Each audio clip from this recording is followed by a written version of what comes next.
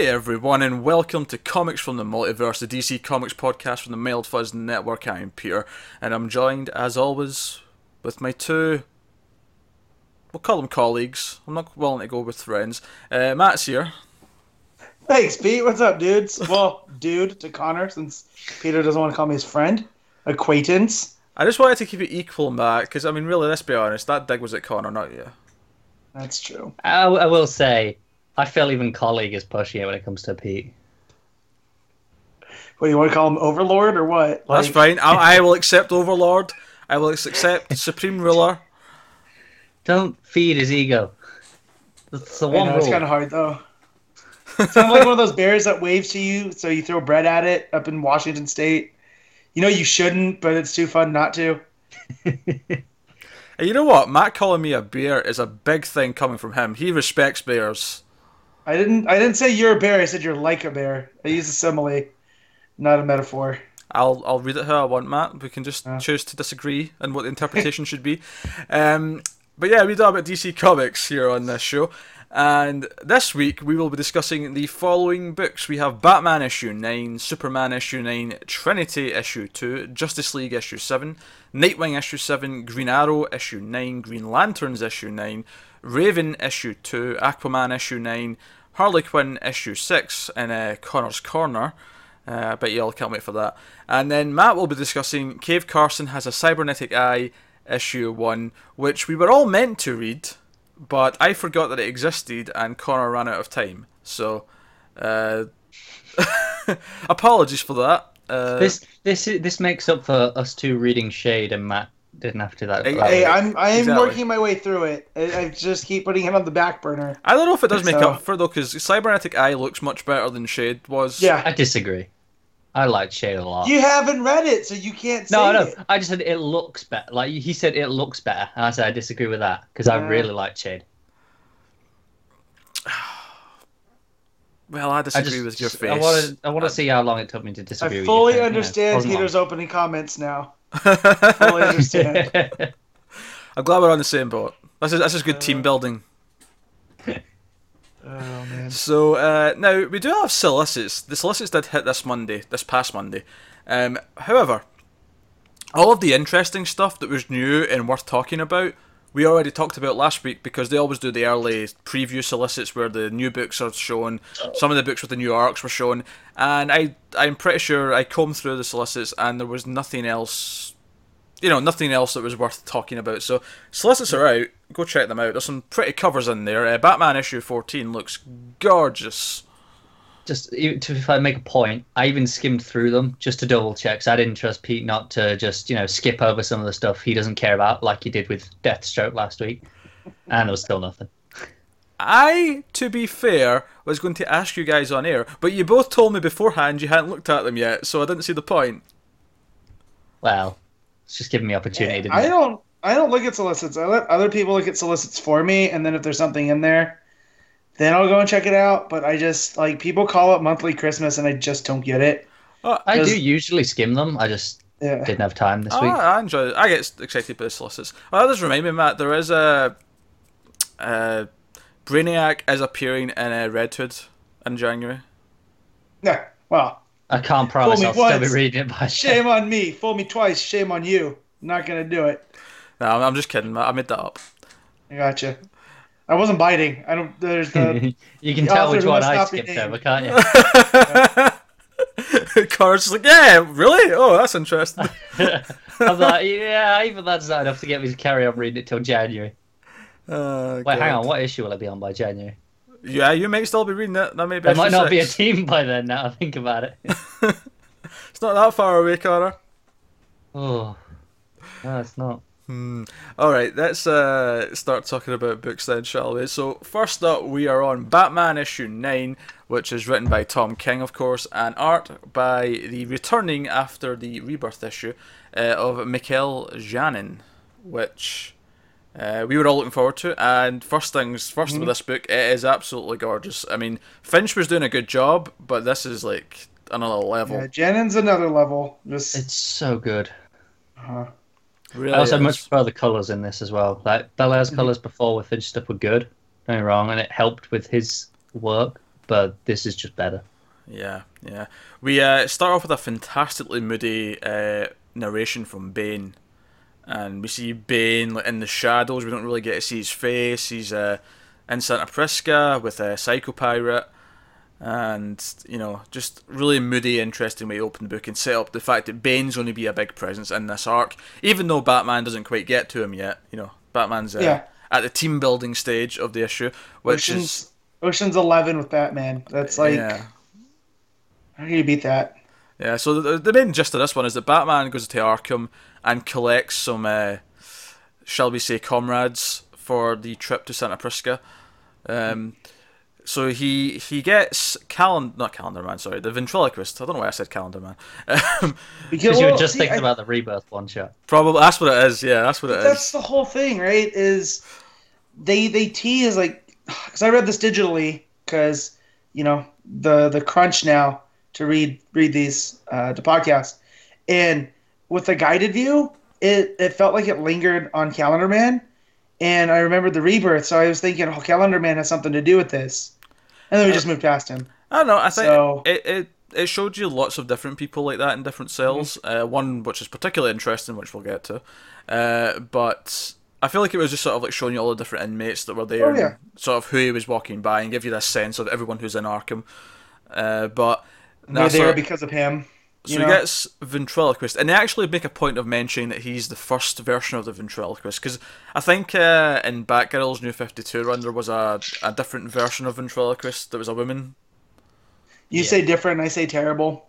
No, it was terrible, but yeah, I say just forgettable, because well that's what makes it terrible, because if it was bad but still fun, then we'd remember it as being the bad and fun. But it was just weird telekinesis involved, and like, I don't know. I just like Arnold Wesker and Scarface just because, mostly because of the animated series. Like, that's... Yeah, because this is the guy we think of when we think of Ventriloquist. Mm-hmm. Yeah, definitely. Yeah, and he... and I love his whole thing about how he's not supposed to do things, like he's waiting to be told. So he's really playing up that whole side of things, so that should play out really interestingly once it gets going. He also gets Bronze Tiger, which I like that introduction, because it shows like a respect between Batman and him. Yeah, I like that. It's almost like the start of Predator with the Dylan, you son of a bitch. Just with more intricate fighting instead of a simple arm wrestle. Yeah, well, and they like bro hug too, like, which is weird to see Batman do. It is a bit weird, but Batman. It kind of works in the scene. Yeah. The next one, I forget the other guy's name. Hold on. What was the third guy that he gets? It's the guy who's dressed up as new to me. Yeah, he's new to me as well, I think. Punchy? Punch. Yeah. Punchy, yeah. Punchy. He's dressed up as Gordon. He's actually impersonating Gordon right now, and Batman calls it and like rips off his fake mustache. And I love that this guy's so good at impersonating people that even like Dr. Arkham's like, what? I had no idea. Yeah. I love how Batman uses that against him. Yeah. But didn't get past Batman though, because Gordon's not left-handed, which I never knew. Like, I never even think about that type of stuff. Well, I'd like to think he would just tell from his face. I mean, really. Yeah. Come on now. Well, maybe that's how good Punch is. Maybe. It's the small things that give it away. Yeah. Exactly. But he is a master detective. I'd like to think that he could. Well, that's what I mean. Like, it's that small thing. So, like, if you're reading the book and you see Gordon with his pipe in his left hand, like, I didn't think anything of that, just because, But it's cool that that's how Batman determined it. It's the sort of thing he would know as well. Mm-hmm. Because he spends time around Gordon. That doesn't seem like the sort of thing that you would have to always do with the one hand, though. Like, even if you're right-handed. Yeah. Like, it seems you wouldn't have to, but you would do it out of habit. You would use the same hand. But sometimes you wouldn't if you had to move it over for some reason. Then maybe you needed your right hand free for, I don't know, pressing a button or something. I mean, sure, if you were thinking about that's when you're thinking about it, though. But if you're just doing it, it would be a reflex. So you just do the one that you do it most with. Sure. But it also shows to Punch that he does his homework, but not clearly that much. So I'm sure that'll come up later throughout the arc. Yeah, and he's got a missus named Julie that Mhm. yeah, and I'm saying that kind of drawn out because it's spelled like Jewel with like two E's. It at the just end. makes me Which- think of Punch and Judy. And I think that's what it's supposed to be, though, right? Punch and Julie. Yeah, I think so. Yeah, that makes sense. Nah, I think he's new to me. At least I don't remember him being in anything else that I've read. But New to me. of course, it all builds up to the reveal at the end who the final team member is, and like Arkham's like, no, not that patient. No, can't be them. And you know, obviously we're like, who could this be? I mean, unless you've been reading all the solicits and you've got an idea of who it's going to be. But like, I hadn't. I had made a good point of like not knowing who the whole team was. So goes into a room and there's someone with like a straitjacket and like a mask on, and Batman like double mask too, because there's a mask under the mask. Yeah, and Batman starts his spiel and rips off the mask, and obviously the final reveal is that it's Selina Kyle, and this is the first time I believe we're seeing Catwoman in Rebirth. Yep. Because last I heard, she had taken over like the crime rings. That did come to an end. Oh, did it? There was an arc after that where she gave up power and went back to being a thief because she had more fun with it. Gotcha. And I think she did get caught at the end of that. Okay. Well, it's cool that's playing into it. But yeah, I was just gonna say the last time I heard, she was like the Godfather character in Gotham. Yeah. So the great thing is though, none of that matters a one damn bit. Well, no, but it should, because that was fantastic. But it also makes her a bigger threat. Like, this is a woman that climbed the ladder, right? Became the Godfather in Gotham, and that's why she's all straitjacketed. Sure. I don't think it matters though. Like, I think if you've not read any of that, it doesn't matter. She's in a straitjacket. They're treating her like she's a big deal. Well, yeah, like she's a threat. But like with most things, if you do know it adds that little subtlety there, which is fun. Yeah, but what I'm saying is I didn't know that, and it works. Yeah, it works, but it works better if you know. Yeah. Sure. Also, this team, I'd much rather read than Suicide Squad, and I don't give a crap about most of these characters. You know, so like, it felt more organic. Like, he's getting a team together essentially to break into a prison. So, like, I don't know. Well, yeah, he's cool. I mean, the reason why he goes after Punch is because Punch is the one person who's broke out of Santa Prisca, which is supposed to be impossible. So, you know, it's setting everything up. It builds to them all quite nicely. It's very much it's almost like this weird opposite version of the first Detective Comics issue of Rebirth. Yeah. Where he's like putting the team together, and he's like, this is why, like, you know, obviously Catwoman's a thief. She's sly. She gets into places. She, you know, knows how to get through security. Punch has escaped. Bronze Tiger's possibly the muscle. You know. Yep. Yeah. And Wesker, I just want to know what's going on with him. Yeah, he's the wild card. If I was to speculate, I would maybe guess it's something to do with Psychopirate and how he might get around it because he's already screwed up and. Yeah. Maybe, but I'm just going to follow the Always Sunny in Philadelphia rules, which is every team needs a wild card. Sure, he's Charlie Day, that's who he is. Yeah. Exactly. Oh my god, Charlie Day is a ventriloquist. Oh man. I'd watch that. See if it is though. No, here's the thing. I don't see him as the ventriloquist. I see him as Scarface. He's sitting on someone's lap. Well, I was going to say, but that's the twist on it is the puppet's really not there. He's just nuts, and you know what I mean, like, and just acts it all out, like, you know what I mean, like he doesn't even need the puppet. Well, he's just got his hand like this. He's just like, yeah. Yeah. Can't you guys see the puppet? It's right there. Oh god. Also, I like what they did with Bane's origin. Like, they recapped it a little bit. How in not just the recap, but the way that King and Janet did that with the rising and the falling of the water and his I only have ages. one problem with that. So there was like 3 pages at the start. They're this symmetrical thing where the water it starts down, goes up, and then comes back down. My one problem is the letterboxes go in the same direction on both pages. Like, they really should have been symmetrical as well, because it kind of took me out of it. Yeah, it's a small thing, but it really did. But just like the layouts all throughout this book, even when you first see Bane and he's on that like throne of skulls. Yeah, that's pretty metal. And then just the layout of Arkham too, like with the boxes and the center image of Batman going down the stairs. So just that splash page where he where he stood outside Arkham. Yeah, it's just gorgeous. Janet's just next level artist. Yeah, so. It's a fantastic level looking book. It really is. It's dare I say the best looking book of the week. Not to discount the others, but there's another book that I might say. Yeah. Okay. But just saying it's hard to beat Janin, and the only other artist I would say is also in this week. So yeah, cool.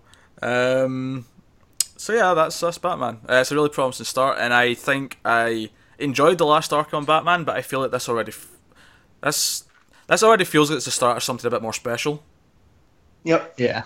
I do have that small little concern that when we go back to Finch now, it's just gonna feel like a step down.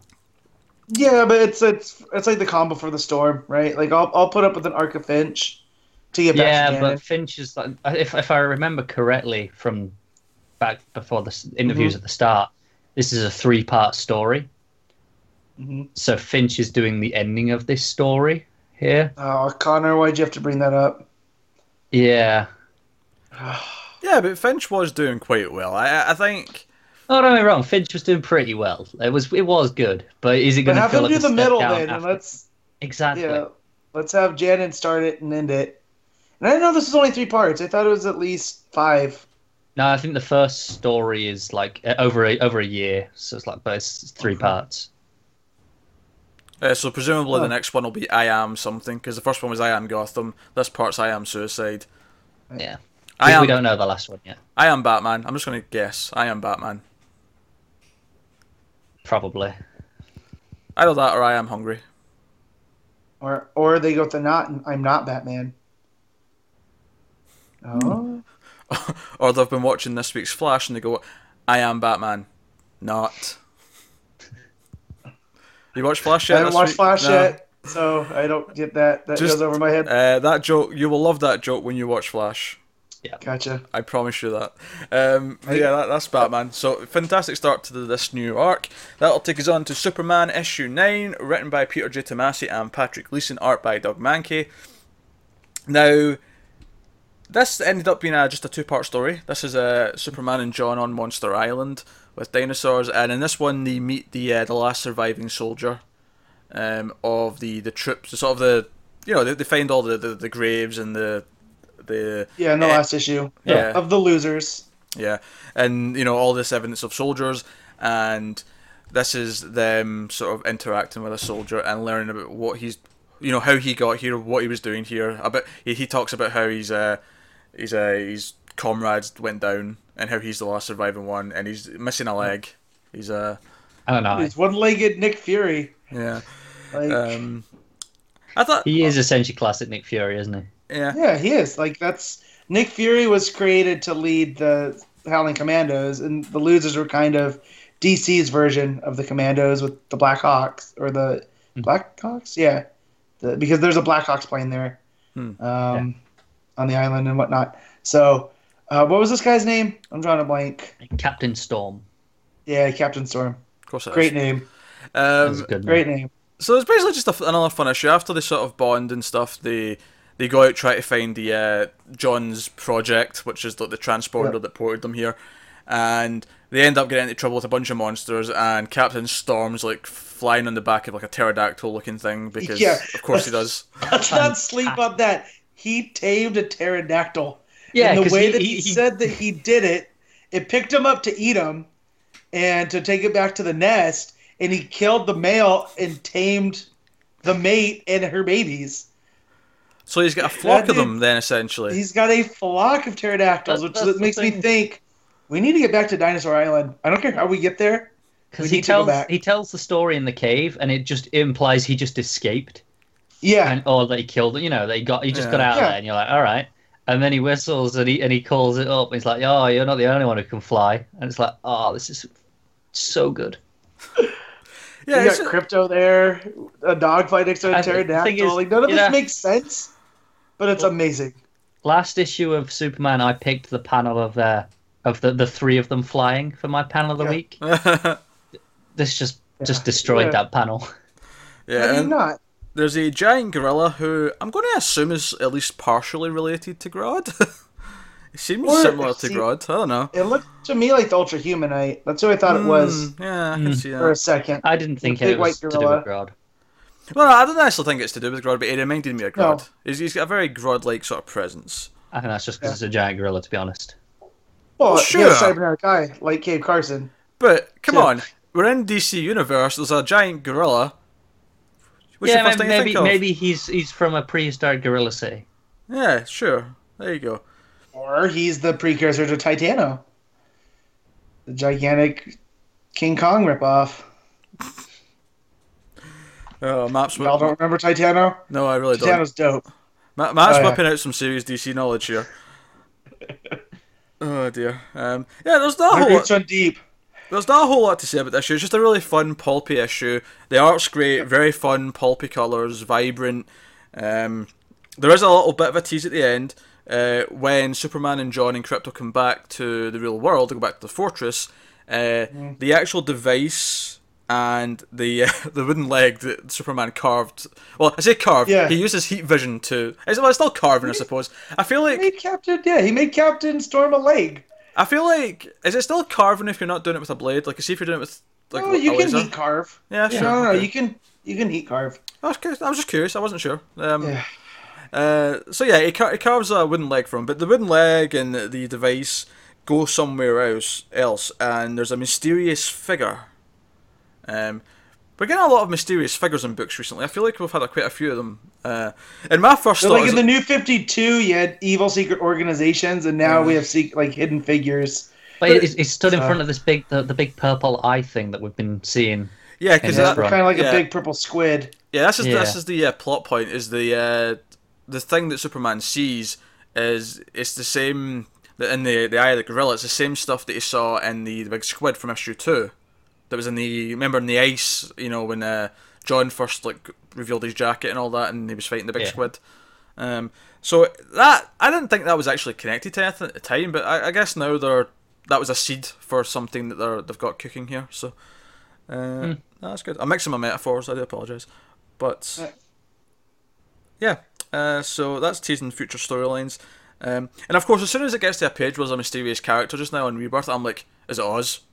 And I don't think it is. It isn't in this case. I don't think. No, this seems like someone new. Yeah, this seems like a new threat. This is a villain.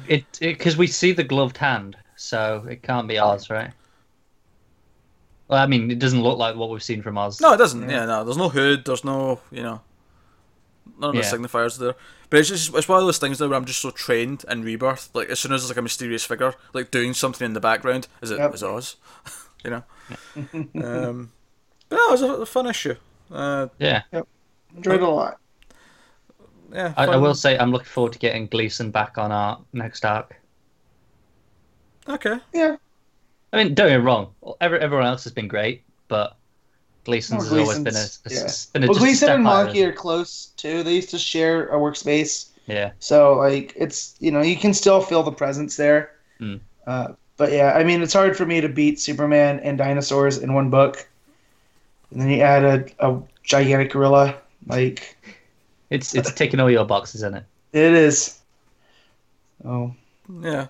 So pretty simple. Just a fun adventurous book. So we'll move on to Trinity issue 2 with Francis Manapul doing everything pretty much. Again. Yeah. So this, of course, we had the big cliffhanger at the end of the last issue, which really threw us because we had no idea what the hell was going on.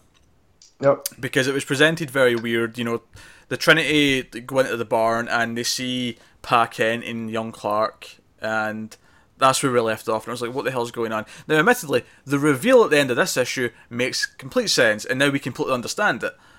But at the time, it was proper mind-boggling. So, Black Mercy and Poison Ivy, of all things.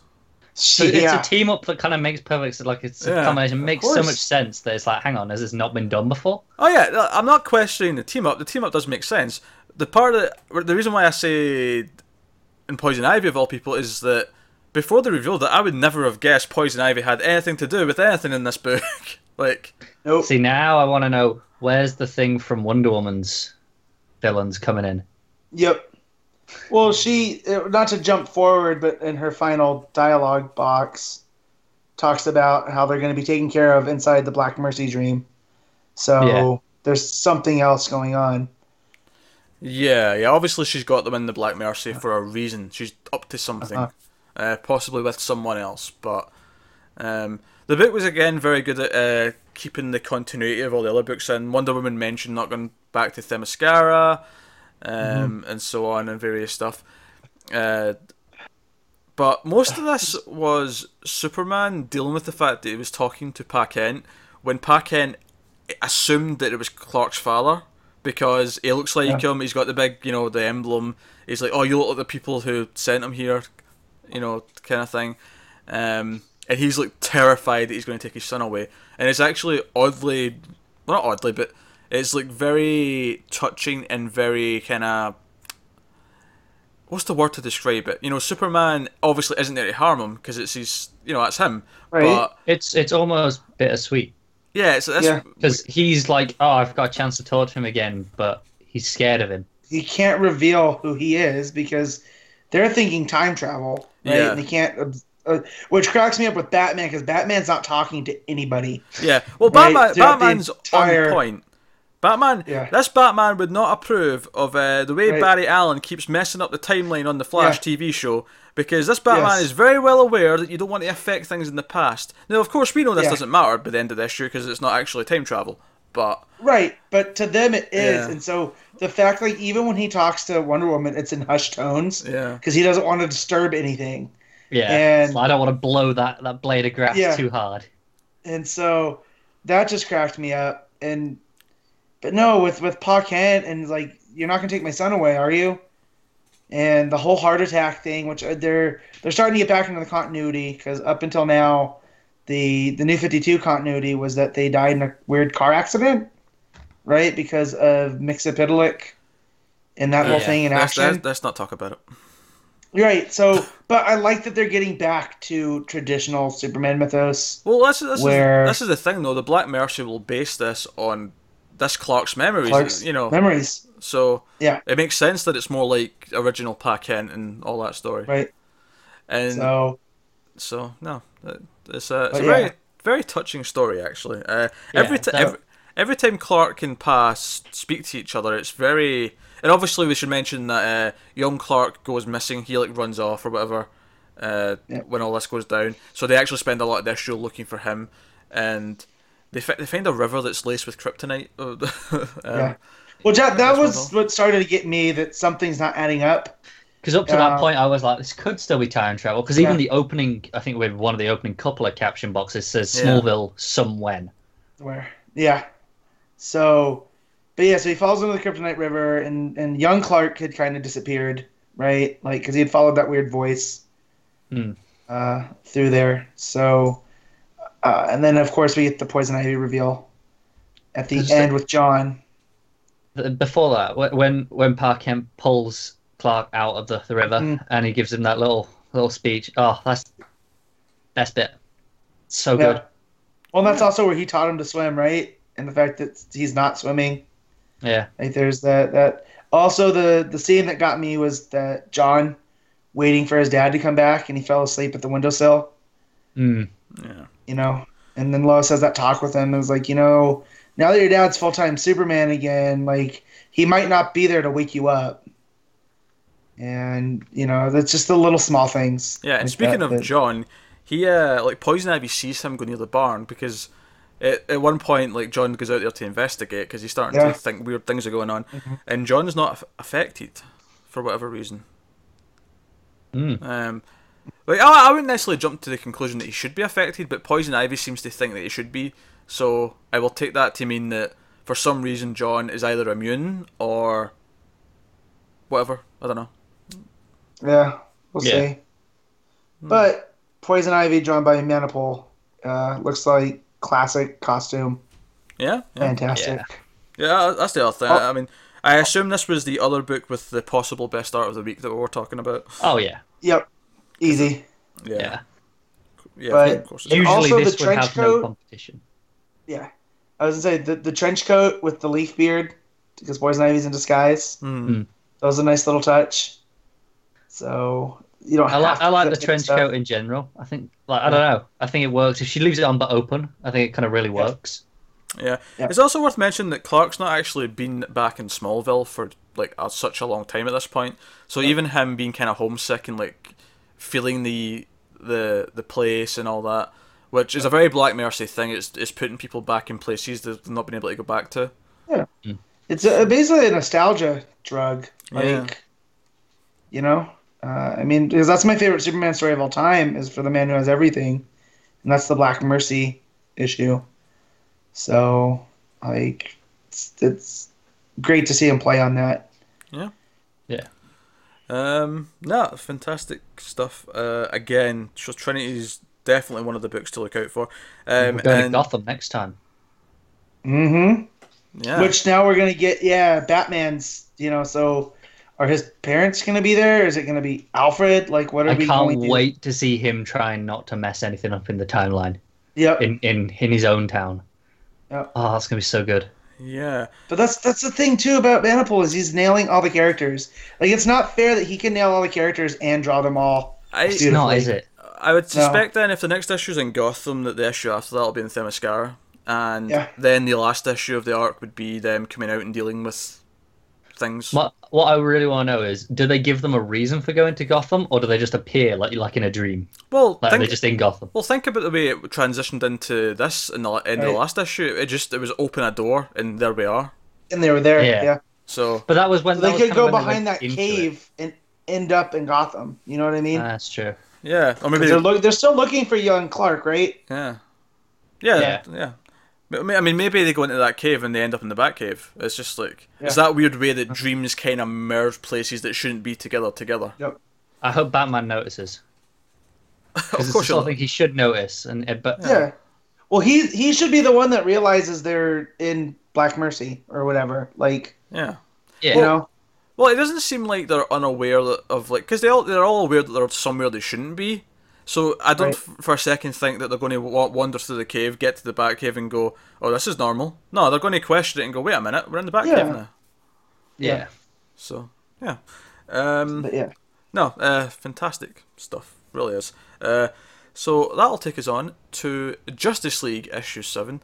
Notice that we did Trinity before Justice League. That's me putting it in Its rightful place. its rightful place. Yeah.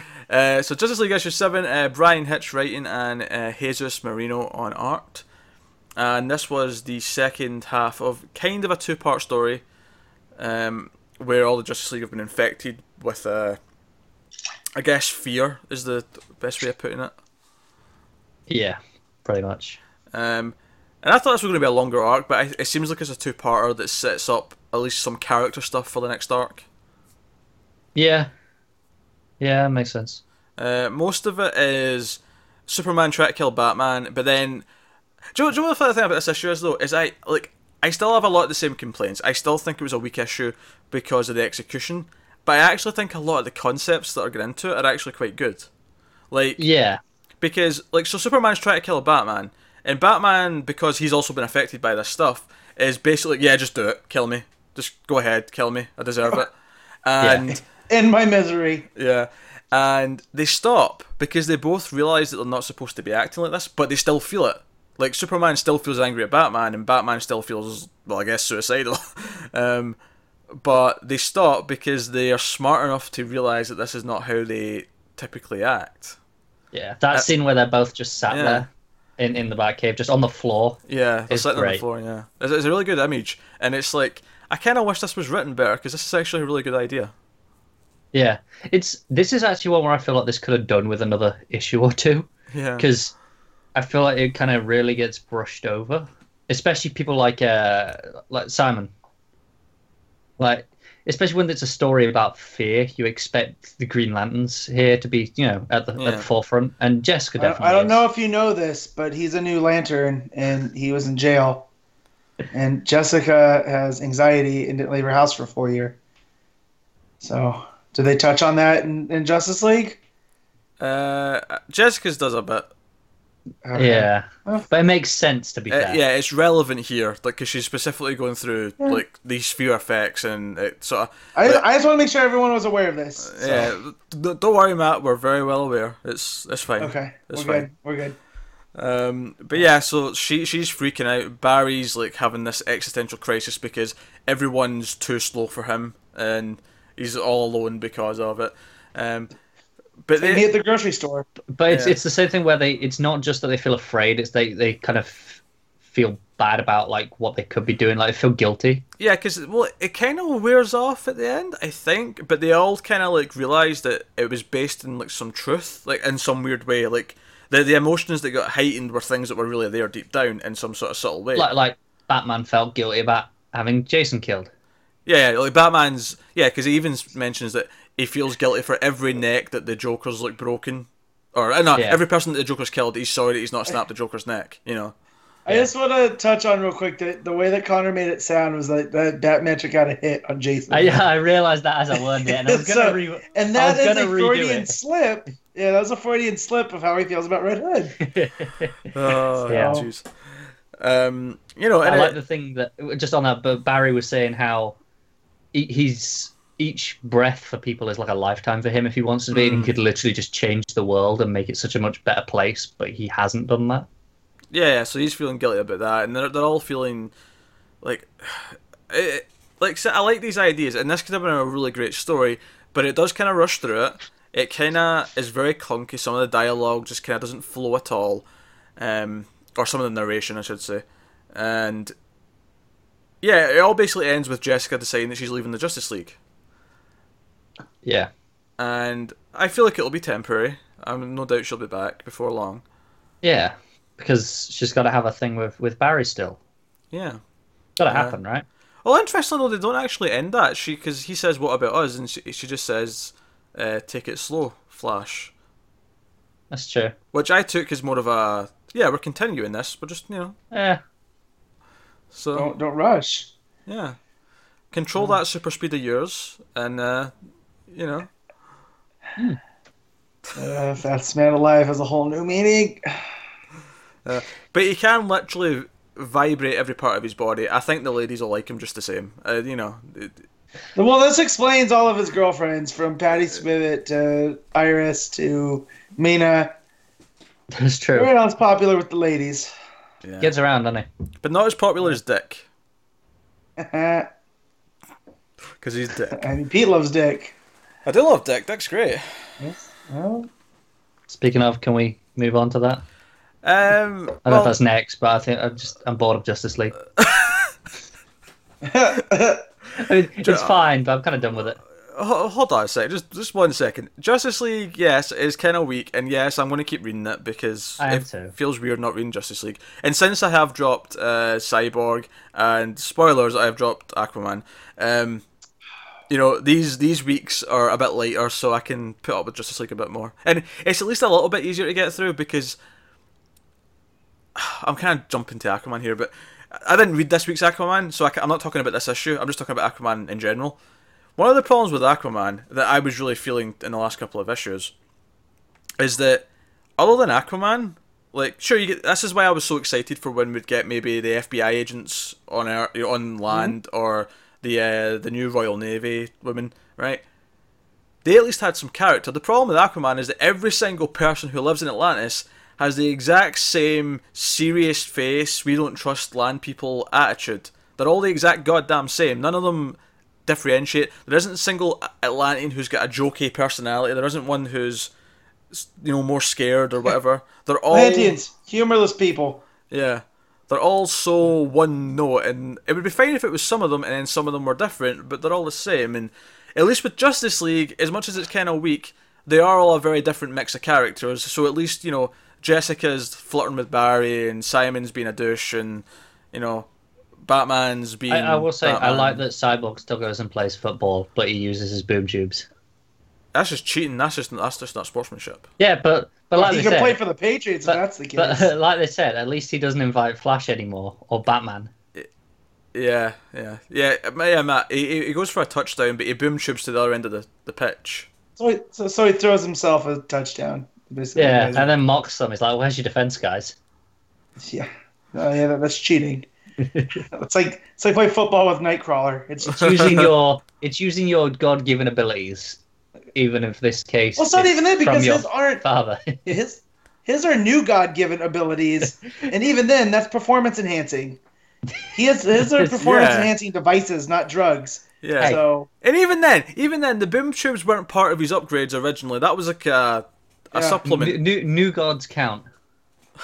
no, It's still a God-given ability. Just yeah.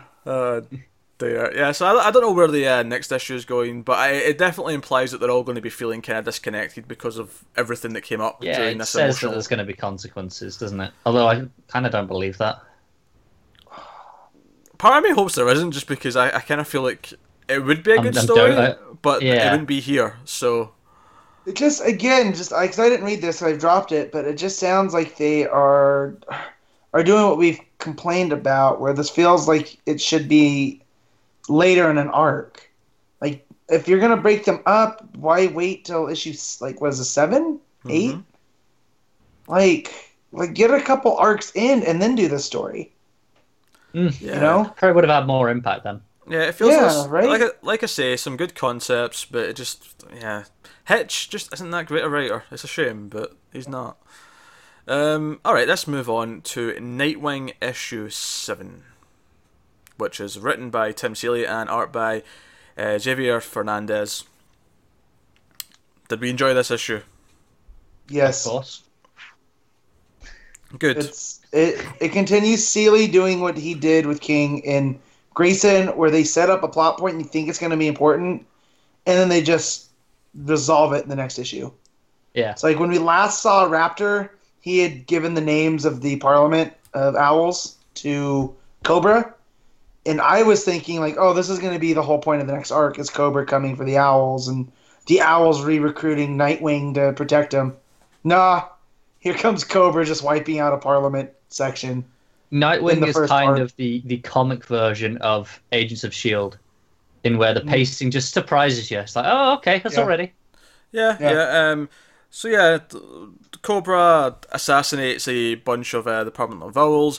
Nightwing puts 2 and 2 together and realizes what's happened here. Because someone from Spiral says, "Oh, the signal's been bounced back to someone else, like it's been duplicated." So Nightwing puts it together, realizes more or less what's happened, and goes after what was his face? Raptor. Yeah, thank you.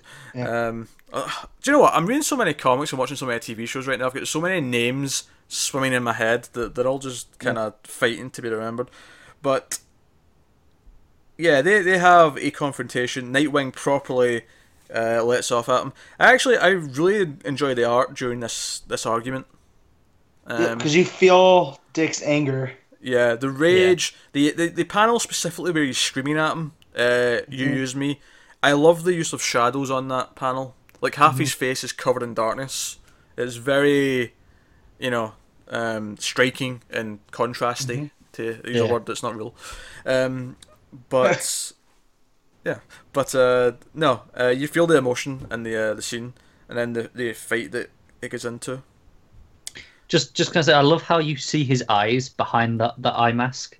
Like there's just enough of them to see his eye, and it really works. Yeah. So Raptor eventually, after poisoning Dick, that's how he kind of wins the fight. He poisons Dick, and Dick goes down. It's with a trank dart to the neck, like such a dick move, isn't it? Yeah. It is. Well, that's Raptor. Poor show, that was terrible. It couldn't be helped. That was a terrible but pun. I was gonna say that is Raptor though, as he is just a nasty man and a pretty much a jerk. Like, well, the funny thing is they kept playing with it. It kept going back and forth during the first arc. And then it kind of did that at the start with the meeting here, where he's like, "Oh yeah, I sold it to them, but then I used all the money for all the victims of the refugees that they were going to turn into slaves." So yeah, Cobra's the lesser evil, or Cobra's evil, but they're the lesser evil than the Parliament. So let them take each other out. And Joe's funny here. He kind of turns into Hunter Zolomon a little bit. There's some serious Zoom stuff going on here, because he basically says that Dick needs more tragedy that he's not like suffered enough to like go past the point that he needs to become in what Raptor believes is the correct type of hero or vigilante. Well, he feels like he's gone soft, being raised by Bruce Wayne off the streets, like he's been in his ivory tower, even though, you know, Raptor may not know what he's gone through as Robin, right? Like, oh, he definitely does. I mean, look at that. Well, no, I mean like the training and the, you know what I mean? Like, I wouldn't consider Grayson to be soft. Like, I don't think any of the Robins. I think that's the point, that we don't consider him soft, but by Raptor standards, that is, because I think he does know what he's been through. Because look how detailed that wall is, and he always, he like, way back in the first issue, he said, "Oh, forget what Batman taught you. It wasn't good." Don't brush over the wall. Say what the wall is. Yeah. Oh, so there's a big, massive conspiracy wall. Is what I'm gonna, because that's essentially what it is, just chronicling everything. Imagine done since becoming Robin. A detective's office with a big board with all the strings and the photos and all that kind of thing. Yeah, it's basically when you either you have a detective or a crazy person. Those are the only two people that uses a wall like that. Yeah. In pop culture, like stories and stuff. Yeah, I was gonna say I use it to plan my shopping, but you know, whatever. Yeah. I figured, Pete. That's why I ran it back a little. Brainiacking, you're brainiacking. I stopped myself and thought, no, DC one, DC version, brainiacking. So he decides that he needs to suffer more tragedy. So you kind of knew where this was going. It cuts to Bruce and Alfred, and Bruce is going to make a speech. And I love that this is actually kind of tying into Monster Men, because they mention this attack in the city, and this is what this press event's for. It's for them saying, "Oh, the city's safe to walk in again, and we're rebuilding," and so on. Press conference is the word you're looking for. Press event still works. No, I know, but that's like you. That was after last time. You still didn't know it. So I'm just going to give you the word. Now you know it. Well, I knew it. I knew press conference. The word just slipped my mind, so I went with an alternative. I know it slipped your mind. That's why I thought I'll help you out. No, but you said that as if I'd never heard of the word before.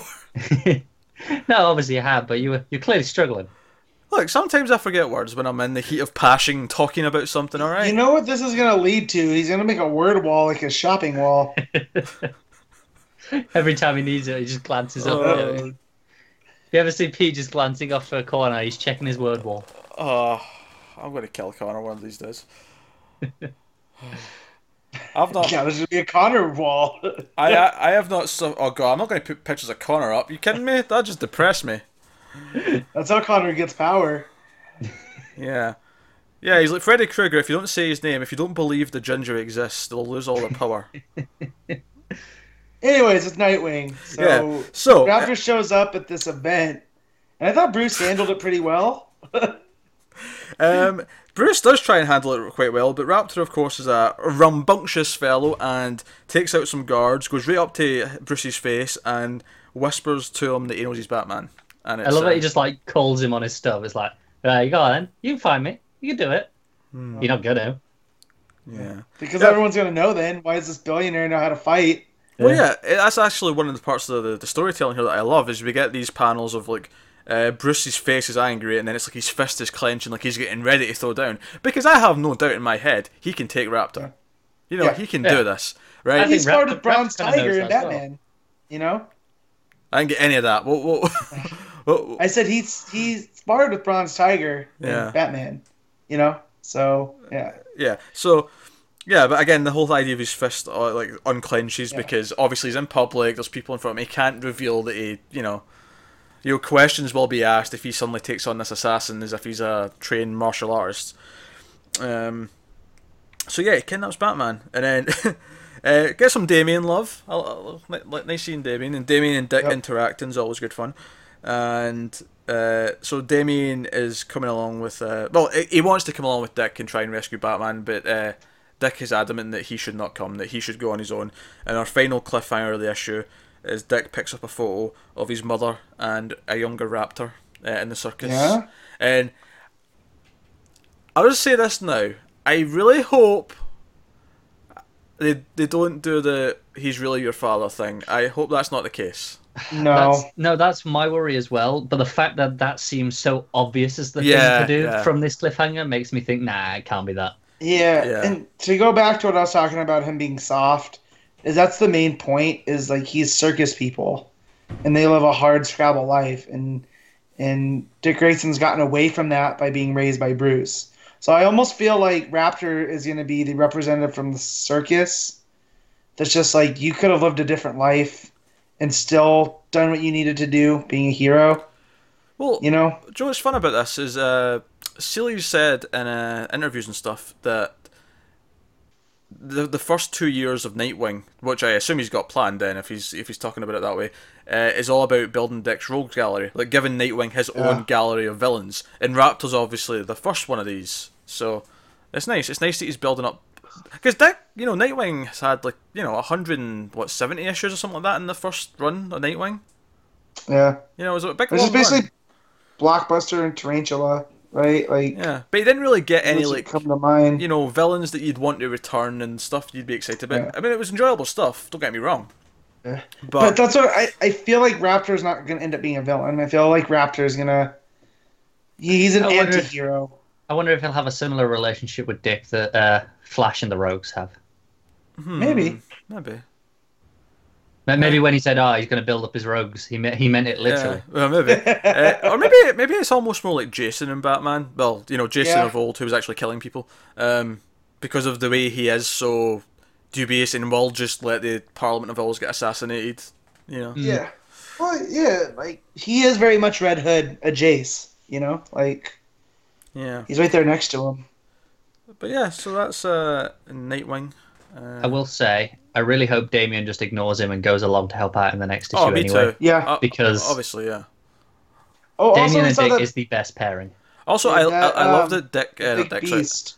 I love that Damian refers to Dick as Grayson. He just calls him Grayson. Oh. Yeah. It's great. I love it. Alright, let's move on to Green Arrow issue 9, which is written by Benjamin Percy and art by Stephen Byrne. Unfortunately, this kind of shared a lot of the same issues I had with the last issue. Yep. Yeah, and I want to start by saying I miss Schmidt. Because we had him back last time, didn't we? One of the recent issues. I don't know if it was the last one, but certainly recently, yeah. No, it was the last one. Was it the last one? Because I thought we had Byrne for the 2 Emiko issues. Mm. Yeah. And then we got Schmidt back, and I thought, okay, That's he's right. on it for this arc. And then this is the second part of that arc, and we're back to Byrne, and I was like, oh.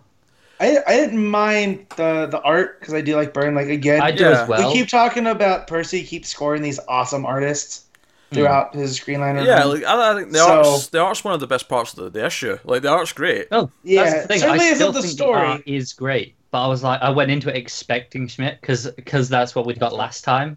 Sure. And then when I opened it, it was just a little moment of disappointment. And the fact is the stuff that I liked in the issue that is the stuff that I've been liking since the start. The best stuff in here was Green Arrow and Black Canary's chemistry, and there's a moment where she glances over at him, and the guy that they meet talks about. I still feel like none of this is earned. I feel like we're just being told how crazy they are with each other. And I don't feel we spent enough time with them. Well, but this is the thing, though. I don't think we're just being told here. This is getting told through the art. We're seeing it in glances, and I think that's really good storytelling. Mm. Yeah, but to me, it's going off the familiarity from before the New 52, than it is from this new status quo that they reestablished. Well, maybe again, the relationship is just, it feels hollow to me. Yeah, it's good, and the glances and the art is all fine. But I just feel them going back and forth like an old married couple. It's just too quick. Okay, I get that. This is old Ollie and Dinah. But maybe... And that's fine. No, but Matt, maybe you could argue that they're feeling those feelings from before. This is part of whatever's going on. Then, I hope they address that, just because other than that, it's making it a very odd read. Well, in a weird way, they kind of set it up, because in the Rebirth one-shot, they had that whole thing where both of them, remember that page where it was them side by side, and it showed how empty and alone they both felt? They both had something missing, and then meeting again's maybe kind of kindled that off, so maybe it is kind of thing where they'll always find each other kind of idea. I hope. This feels like a different Black Canary than we're getting in Birds of Prey.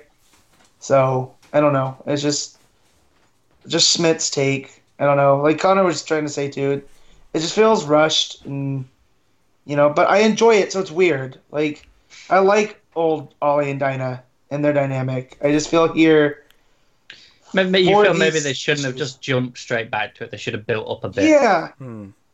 have them Yeah. team up a little, just but like the old married couple shtick, and they're going like they're trading barbs while they're fighting, like this group See, that's indebted to the. I think my problem with that complaint is though is that is the best part of the book, and that's the part I'm really enjoying. Because I think the bigger problem with the book is the pacing of the story, the some of the weird elements of it. Like they meet this guy who I can't remember his name, but he like and Diggle meets Ada. his wife. Sorry. And it's Ada and Anna. Oh, there you go. Oh, and Yeah. Anna. Yeah. Aye. Right. So, but he sort of attacks him at first, and he like hurts his leg, and Yeah. the next time we see him, he's just spouting exposition to them. Oh, this is how I got to the island. This is what we do, and I'm like, why is he telling them all this? Yeah. Did they even ask? I don't even think they asked. No. And this is like the worst aspects of Percy before Rebirth. Is a lot of this type of stuff happened, but like you got But away then he with it. throws a cyborg barrier, so you Ex- kind of roll with it. And a medicine man that rides the cyborg bear, and I can't be mad at that because like that's such cool visual imagery, and it's so comic book and again almost grindhousey. Like he's throwing stuff together that shouldn't go together, and the half burn Anna, like she wasn't fully committed to the Ninth Circle, right? Like Yeah. I feel she like what still it is is. he kind of throws out all these plot exposition stuff as an excuse to have the ridiculous fun parts instead Yeah. of the other way around. Like instead of them just being part of a story. and again, it just feels unearned. Yeah. So And like that's- I think it doesn't flow very well, and I felt really weird about the cliffhanger. Like they go through this secret like tunnel or they get into this secret tunnel which is meant to take them back to Seattle because this was built however long ago, and like there's just this cliffhanger where it's like, oh crap, there's a train coming, we're probably all going to die. Sure. Well, it wasn't just a random tunnel. They did say it was a railway. Well, Yeah. no, I know, but like just the idea that that's what we're ending. Like at the start of this issue, if you'd have told me, oh by the way, the cliffhanger of this issue is that they're on a set of train tracks and like a subway style thing, and they may get hit. I'm like, what? How did we get there? And you read this Well- issue, and I don't really feel like it justifies getting us there. Oh, that's fair. No, and also the title "Island of Scars." I felt this was gonna be a much longer thing, and I Yeah. don't feel like it doesn't match. Like even if it's like it's not the same island, you feel like there should be addressing, Like, there should be a survival aspect, and they kind of like they find this medicine man, and here's my secret cave. Here you go. yeah. Yeah. There was like one night of survivalness. Yeah. Yeah. So. I mean, I'm glad it's not just like the island story again, but so much of Oh, it's of just course. not added up to make sense. Because one of the big things we had last week or last issue was like we And thought surviving the bears. we thought Black Canary was a figment of his imagination, but then Diggle was randomly there, so they all just shipwrecked, and like Yeah. it wasn't made very clear. There was a lot of weird questions that we were asking that weren't intentional, like, oh, what's going on, what's this? Like, it wasn't mystery. It was just I'm confused because the storytelling isn't Yep. clear. Yeah.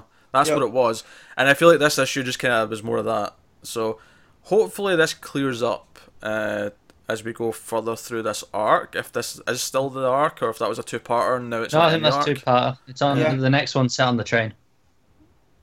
Yeah, Which but is that's that cool. is that still the same arc though, or No. No, I think this 'cause- is just like a breather little two-parter. Like when they After a collect it, two-parter. I'm sure. Yeah, this'll be in that trade, but not necessarily the focal point of it. yeah, you know? they'll probably have the two Emmy issues, Mhm. these two. and the next There's going to be two? at least one on the train, and we'll see Yeah. what comes after that. After that might be the start of the next arc, so it might be a five-issue trade. Yeah, Okay, it just feels really weird. I don't. but yeah.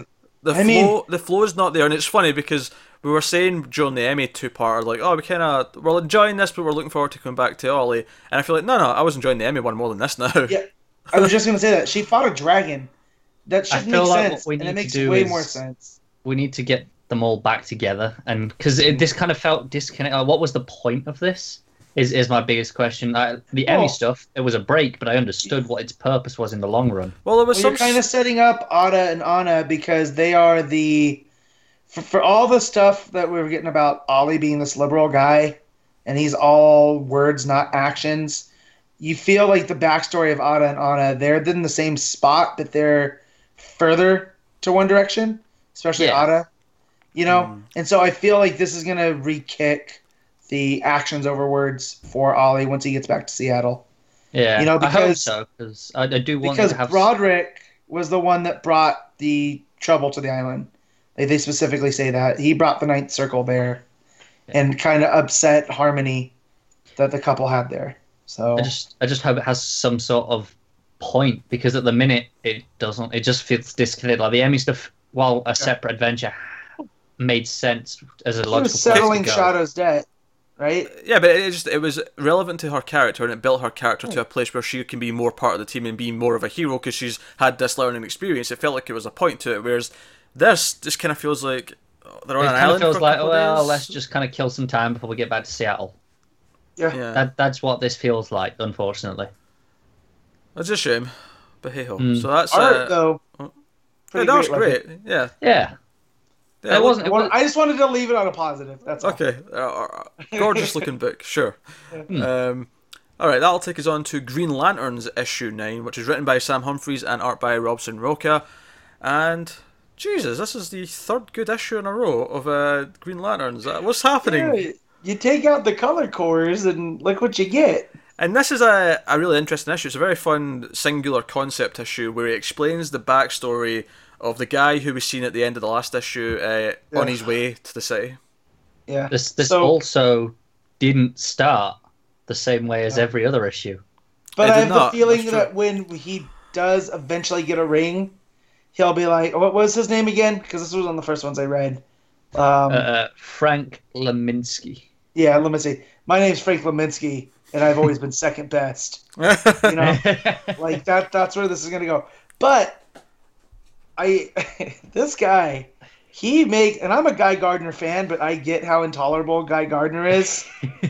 This guy made Guy Gardner look like a shining star. Do you know what I liked about this issue, though, right? Because obviously the whole thing is basically his story all up until the point of why he's coming to the city, right? Right. And the whole idea is that he was a test pilot, much like Hal, but he wasn't that good. He kind of, flunked a little bit. Zero charisma, right? Yeah. Like if Hal is all charisma, this guy's the opposite. Yeah, and the idea is when, Hal first appears as Green Lantern, and then he sees more of them, he becomes determined that this is what he wants. He's going to be a Green Lantern. This is what he's destined for. So he trains. He even tries to be like a vigilante himself. He gets a job at Arkham guarding the Joker because he wants to prove that he doesn't feel fear, which is actually a really fun... Yeah. It's a really fun... That was! Page, actually. But, all that stuff's really fun. But do you know what I loved about this? Do you know what I really loved about it? Is that I got to see Hal, John, and Guy, and even Kyle all being Green Lanterns on Earth in their old school ways, and it made me want a proper Green Lantern book. Not that I'm discounting this one, but what I mean is, I want a book with those characters being cops on Earth. Yeah. Seriously. I don't want them in space doing things. I love how young John and Guy look. Yeah. Oh, John's got the mini fro. He's yeah. But Guy looks proper young as well, with the big grin. And also we got the Justice League International there that they threw in with Guy. Yeah. So... and then Kyle and his traditional stuff with his crab mask. But mask. It is a stupid mask, but it's Kyle's mask, But so... And God, he's not good at anything. I bet he was good at guarding Joker because he didn't have to do much but stand there. Well, see, the thing is, deal with it. I didn't take it so much that he's bad at things. He's just not exceptional at them. He's he's adequate at everything he does. Yeah, the thing is, even going back to the start where he flunks up in the fighter pilot test thing, that was something that was supposed to be having Hal doing. Yeah. That was who was scheduled, their top pilot. And it's okay. Well, and then they ground him and they're like, well, we're going to take your wings away because you're never in a plane anymore, man. Yeah. So that was fun. And then, all of the stuff he's trying to do, he goes from doing the pull-ups to the one-armed pull-ups holding the brick and the chain. I love how he gets more ripped as the issue goes on. You say brick. It was actually one of those big cylinder blocks. Cinder blocks, yeah. It was a cinder block. So... And then so I was all hyped, and then we get to the end, and I was just like, oh god, of course we can't have nice things. But do you know what I liked about it though? I love this idea that the ring that went to Simon first went to him and was like, That's right. That's right. Leminski, you have been chosen. You can overcome. Actually, error. No wait, sorry. No. Finding suitable. Guantanamo Bay. Yeah. He gets the Jessica stuff too, because now he's thinking all the rings are gone, and this rogue ring shows up too, and he goes, and then there's this girl lantern. Because this was the one thing that threw me off about the timeline again. It's something it's been going on since the start of Rebirth. He says, there was only a couple of places this ring could have gone, and then it shows Simon and Jessica at the same time. Yeah. And it's like, I swear Simon was going around for months before Jessica. Yeah, months, but just months. Yeah, but months. I don't see your problem here. It's just condensing it for storytelling. I know, but he says, there's two options where the ring could have gone. It's like, surely, this is what I don't get about the timeline. Surely he would have seen it Baz on the news and gone, okay, that's... But was Simon, like, super public when he first appeared? No. But wasn't he in a Justice League for a bit? He was in Justice League Canada. He was Justice League of America. Oh yeah, it became Canada. Swept under the rug. Yeah, but that was on the news, right? Because what was it a couple of weeks ago where someone referenced it? No, because it was Adam Strange, but he said, but I was on that one, but you never heard of that. Okay. The point he even made was that no one had heard of it. I remembered it now as I was saying it. I was like, what was that? Yeah, that actually goes against your point, Connor. It does. Now I wish Game, I brought that set, and match. But then we get to the final reveal, and it's Volthoom, the first lantern, from Johns' last. That was his last. Before we talk about Volthoom, I want to say that when he walks in and we see the hood, this was again me going, "Was it Oz? Is Oz here? Is he messing with things?" And then he takes off the hood, and I'm like, it's Volthoom. That would have made sense, right?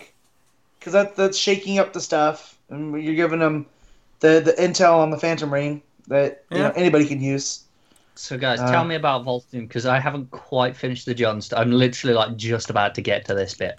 He was the first, when the Guardians first decided to do a Lantern Corps, he was like this lost in time astronaut that ended up with the power, and then they trapped him because that's what the Guardians do. When the Guardians have a problem, they don't solve it; they just throw it out into the universe. Oh yeah, until it comes out. Needless to say, he maybe got a bit of a grudge over this. So he wanted to destroy their own problems then.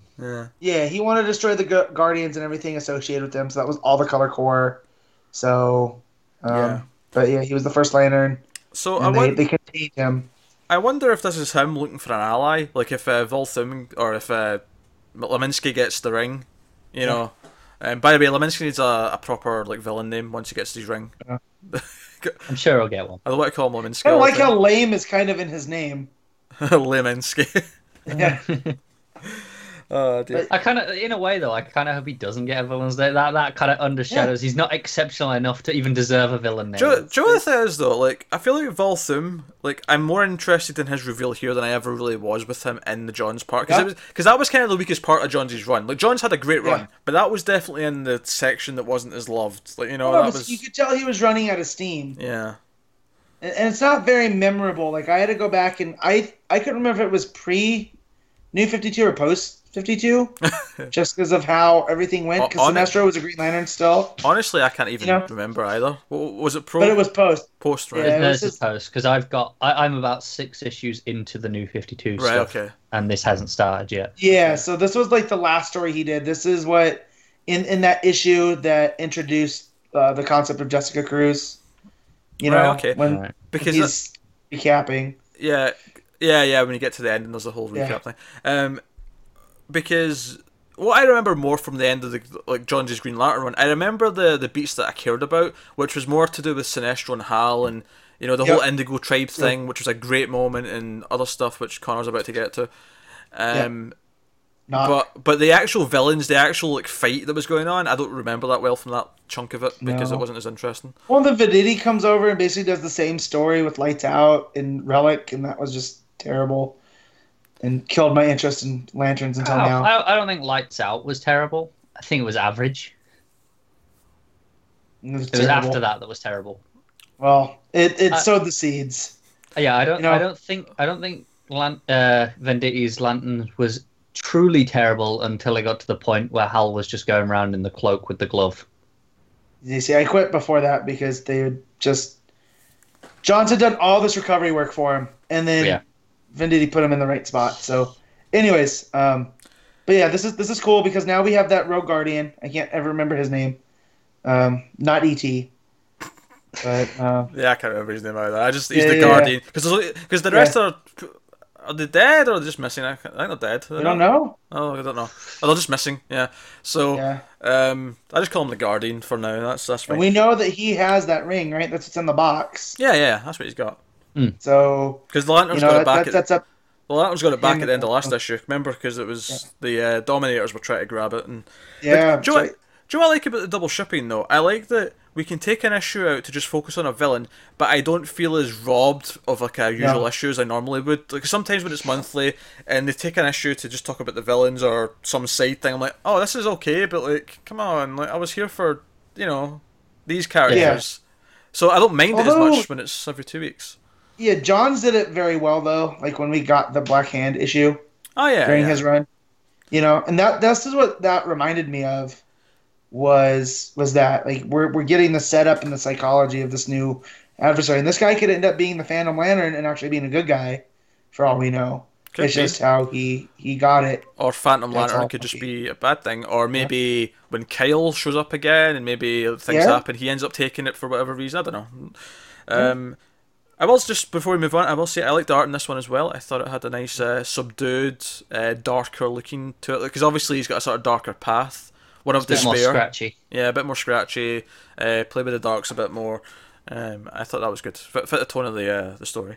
So, no, let's move on to Raven issue 2, written by Marv Wolfman and art by Alison Borges. I'm going to go with Is this the last thing we all read? This is the last Yeah. thing we all read. Yes. So weird. This is so weird. such a weirdly paced book. Do you know what's funny about this though? Is like I remember we were confused by the ending of the last issue, and I feel Uh-huh. like this issue did a good job of kind of explaining what went on at the end of the last issue. By the point Yeah. where a few pages in, I was like, "All right, I kind of get what happened now." And then I was like, "Okay, teen stuff again. Yeah, I'm having fun. She's in the school, and the other characters are like, kind of interesting enough in a sort of high school teen kind of way."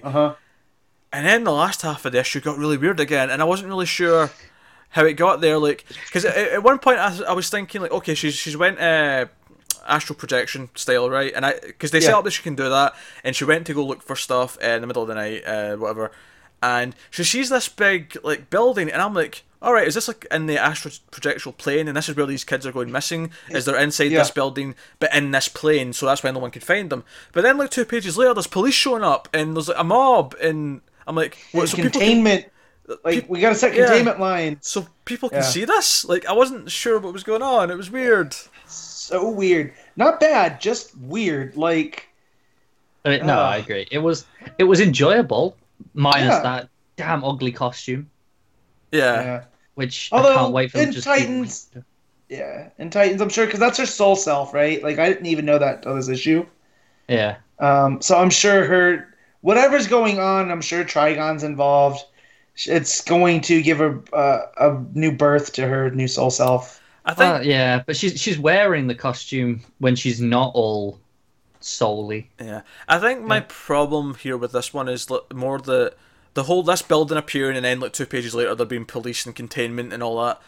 I feel like that's less about building a mystery of what's going on and more it's just kind of shoddy and that I don't understand that the other people could see it and then all of a sudden there's an entire mass of people out of nowhere.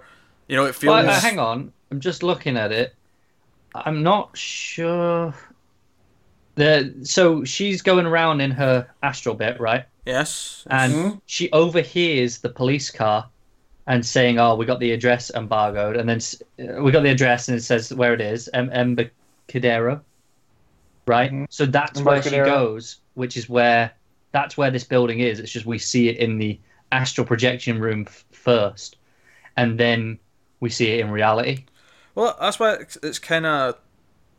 So the police Yeah. already know that. She gets it from the police. Okay, that makes a bit more sense. But you have to admit though, the first time we see it, it's all blue as if it's like just in this like realm, and then stuff keeps happening, and then all of a sudden there's a crowd and there's containment, and I don't know. I think it's just implying that it's not a separate realm. That's just how she sees things when she's in the soul form, maybe. Well, you say that, but I'm pretty sure when we see it and it's the all cops, like everything else isn't like that. So I feel like maybe what it's saying is that this building also has is also in this realm and has properties of mystical things going on. Yeah, that's true. Like I say though, it was just kind of like we just had to sit and sort of explain it to each other to sort of work it out, and we shouldn't have to do that. It should have no, definitely. It should have been. It is there that now that I'm talking through it. Yeah. But we shouldn't have to be doing that. That said, it is enjoyable. I do actually like the art again. I said that in the first issue as well. Yeah. It's very fun. It's actually I just like having miniseries, like between this and Hawkman and Dead Man. Some of the other minis. Yeah. Yeah. No, there's some good ones, and I like the character's voice. I like the art. I like the overall sort of high school feel of it. Yeah. It's just the ending of this one was a little bit weird and confusing, and did get kind of wacky. We should mention at the end it teases. So does anyone recognise that costume? Let me have another look.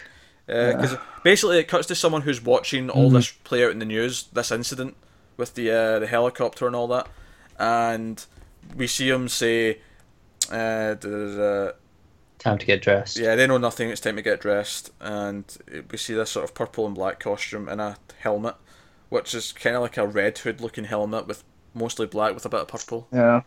Yeah, I don't recognise it. Yeah, I mean I don't either.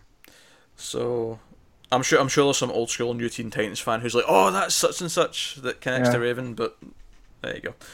I'm like, hope it was Brother Blood, but it doesn't seem like Brother Blood. So. So. No, that's Raven. I'm still willing to read issue 3. I think I like it enough. Oh yeah, I'm in until this is over. It's a mini, so yeah, it's just kind of it's got its weird elements that aren't jiving perfectly, but otherwise, it's overall it's pretty enjoyable. Yeah. So that will take us on, or it'll take Matt on, because he's the only one who read this issue. Just to tell you why I didn't read Aquaman this week, because I think if you go back and listen to the last episode, I was kind of like, I'm probably dropping Cyborg, I might drop Aquaman. I think I said that. If I didn't say it on the show, I was definitely saying it off air. When the books come out this week, Matt always reads the ones he's least excited for first, and I always do it the opposite. I always read the ones I'm excited about, and then the sort of the 2 or 3 that I'm not as keen on get left to the end. So he read Aquaman near the start, and he said first book of the week. On Wednesday he said, I'm dropping Aquaman after that issue, and I'm like, you know what, Matt was more positive than I was on Aquaman. I feel like I don't want to read that now. So I made the decision. If I can save you time, then I feel like I did something good. Yes. But it's just, and it's not bad, and I like Abnett's take on Aquaman, not the supporting cast like Pete was talking about earlier, but the whole half king thing. It's really being beaten to the ground, though. Like, everyone in Atlantis is kind of a jerk. So, like, I get, like, kind of want Atlantis to be destroyed and just Aquaman to go on his own. It's almost the same as Green Lanterns, where it's like we're sick of seeing them in space. Bring them back to Earth so they can interact with other people. That's what makes them interesting. I feel like, the whole Aquaman thing where he's half king and, like, well, these people accept him and all that, like, every single Aquaman story is about this. It feels that way anyway. Exactly. It's since John's left. Like, after that arc with the what was his group of the others? He had started. The others, yeah. But so in this arc, Shaggy Man is still attacking, and he gets out and starts to attack Amnesty Bay, which is his target. And the whole plot is Nemo wants it to look like Atlantis is using Shaggy Man somehow to attack Amnesty Bay. And Aquaman wants, or feels like he should call in help. Like, people are telling him, like, just call the Justice League. Like, that's what they're there for. Like, you guys have defeated Shaggy Man before. And Aquaman's like, well, the last time that I left off with Superman, he threatened me. So I'm not really feeling part of the team. So he's kind of being like a whiny little baby about things. And sounds like Aquaman. Yeah, well, that's not who he is, though. You know, like, But so he does this fun little trick where he has his Justice League card, which grants him access to the teleporter, and manages to get it on to Shaggy Man after taking a beating.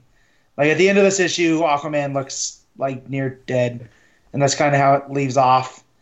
And manages to teleport Shaggy Man into space with the Justice League card still hooked into Shaggy Man's fur.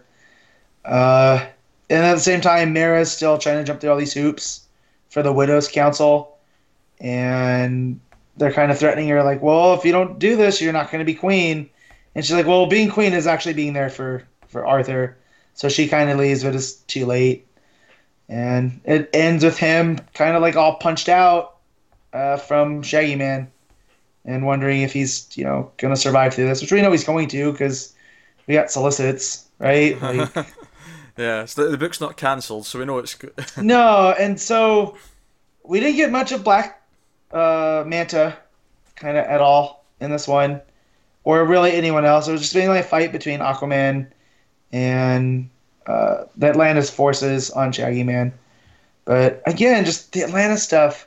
Like, it's cool that he's half king, but he's also a superhero, and I want to see him do superhero stuff. Or if you're going to do the king stuff, kind of do what Johns did and build the mythology of the first king and the 7 realms and all that type of stuff. Because that's when it's really been clicking. That's Jeff Parker even did a lot of that stuff, like with his mom still being around. Yeah, like, that was interesting with Atlantis, but you still got the superhero vibes. Like, he fought Grodd and whatnot. So I like the Jeff Parker stuff. I was hoping Jeff Parker would have a Rebirth book, and he doesn't yet, and it's upsetting me. Yeah. He's just waiting to be given the Shazam book. Yeah, he's perfect for Shazam. Shazam's so perfect for him. He did the in Convergence. He did the Shazam thing. Oh, yeah, issues. It was really good. Yeah. Oh, good.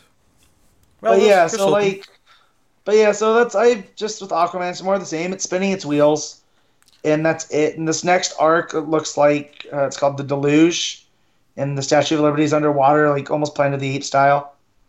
And I'm just well, this isn't gonna last. Like, if I hear good things from other people, I'll reread it. But after this one, I just don't care. I don't care about Atlantis anymore.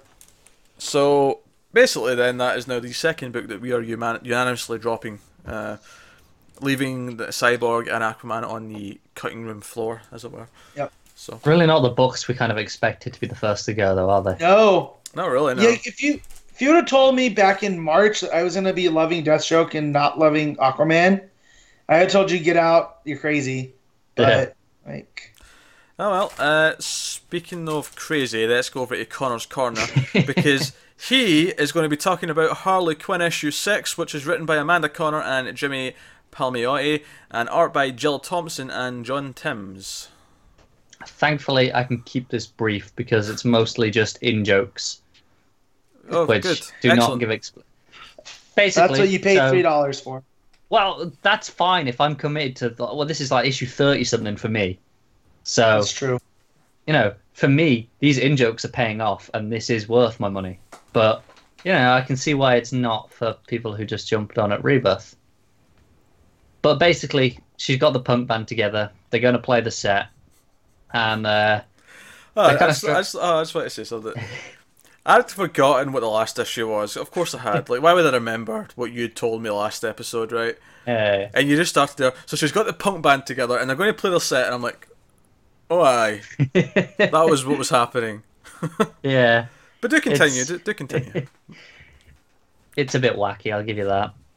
Basically, the headline band is running late, and they're like, right, you got to play longer. And they're kind of like, well, we only know 3 songs. What are we going to do? Because they've only been a band for like 3 days. So, it's kind of fair. Punk, it's 4 chords and something to say. Like, just get up there and do it. That's essentially where it goes. She goes out and starts singing, and they're all booing her. She's like, oh, you're awful. So she goes, you know what? This is a punk show. I'm going to rile them up. So she grabs a guy up on stage and starts going, oh, you think I'm awful? Take this, and starts beating him up. And she climbs up on top of the amp stack, grabs the bass, and then goes to the crowd, thumbs up or thumbs down? And they go, thumbs down. So she goes, all right, and then jumps and smacks him with it. And then the crowd are on her side. and then she starts flinging dog shit at them. Oh God. I know. But here's the whole thing with Harley Quinn. They want her to be like Jim Lee is like she's fourth, right behind Wonder Woman, Batman, and Superman. Yet you're giving us her flinging dog poo. Because they want her to be the Deadpool of DC, and it seems the direction they're going in, and it's kind of working. And I love Harley when she's done like I think Harley should be done. This book is not it. So. But that's the whole thing. Like you could still like. I don't think Deadpool flings. There is, but I don't feel like Deadpool flings dog poo for all the problems I have with that character. True. You know, like it's just a little lowest common denominator. Admittedly, I get it. Admittedly, I don't really think I'm not saying no one could do it, but I don't think I would ever actually really want a Harley like ongoing book that's just her. Like I feel like she's a character for me. That's what Sirens was so great for, right? Because it was Paul Dini who created the character. It was Tim. And she had Poison Ivy and Catwoman to bounce off But the thing with that, though, is Catwoman's essentially the straight man in that story, and I think you kind of need that. Yeah. Whereas Harley this on her doesn't own, have that. This is literally a gang of crazy people. Yeah, so, but, not for me, but... No, I'm enjoying it. I get why people wouldn't, but I'm having fun with it, personally. The reason she's throwing all the dogs to them is she's trying to impress this band because they're the ones that she's trying to infiltrate, if you remember that far back. Are they made up of Gigi Allen? Like, that's the only person it's going to impress. Well, it works. So, jeez. Of course it does. And then they take her to a club, a bar, and it's like a superhero fetish club, or supervillain fetish club, sorry. So everyone's like dressed up kinky, but in supervillain outfits. Part of me wants to read that. I'm not gonna lie. I'll wait for the Brazos adaptation. Still a better adaptation than Batman. There's also there's a little detour where the arts, I think it's done by someone else, because it looks completely different. It's all washed out colours. It's like a flashback thing, where if you recall, this all happened when someone stole a package from her that was sent to her, and what was in that package was a bar of soap shaped into a heart that says J+H on it. And it was a gift from the Joker, and it flashes back to when she first got given it. And it's just, just stuff as her as Harleen, and, early joke stuff there. It's fun. I don't know where it's going, though. I really don't. It's kind of seems to be every issue, Connor. You say that. I don't know where it's going. Yeah, I can't believe... but I don't know where the overall story is going, but I never need to know where it's going because it's just a fun thing. There isn't an actual plot. So basically, you wouldn't mind a blind Uber driver because you don't know where you're going. but it's going to be a heck of a ride. This is kind of like, it plays like a cartoon almost, where it's just like, here's this adventure for this arc, and here's that, and it's just completely unconnected, doesn't really matter, and there's no real plot. It's just like, here, have fun. I can't believe Connor had the gall to use the phrase there in that whole, that whole description of the issue of, if you recall. How dare you? Hey, you said you were struggling to remember, so... Gladly. It's because he put it out of his memory Gladly. like a bubble. I don't drink. Well, but okay. If you recall was questioning if you physically did. Maybe it was like, if you would kindly recall, I'm asking you to access those memories. Would that have been better? No, it's worse because you're actually trying to make me remember at that point. You're asking me to relive painful memories. That would you ask me to recount? I don't know. Yes, whatever it is. My first, I don't know. I'm trying to think of something horrible. I don't know. First trip to the dentist. I don't know. Something. Yes. Hey, let's wrap this. We established at the start of this, we're not friends. I get to make you relive painful memories. Oh, God. But my point was, I don't know where the Joker flashbacky stuff is actually leading in this story, but looking forward to finding out. Let's go on to Cave Carson has a Cybernetic Eye issue 1, which only Matt has read, unfortunately, which is not intentional. I actually did want to read this, and I forgot that it came out this week. Yeah, I recommend picking it up. It's so I've only read one Young Animal. I started Shade before we started recording, based off of your guys' split. But we all know how I felt about Doom Patrol, so But Cave Carson seemed like my kind of thing. Like he's an old school DC hero that was part of like the Challengers of the Unknown, and Rip Hunter, like cut from that cloth.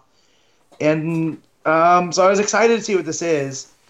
And basically, I was telling Connor before we recorded, it's kind of like The Incredibles, to where Cave Carson and his team have done these adventures, but it's later in life, and it starts with his wife passing away of a sickness that's not touched on.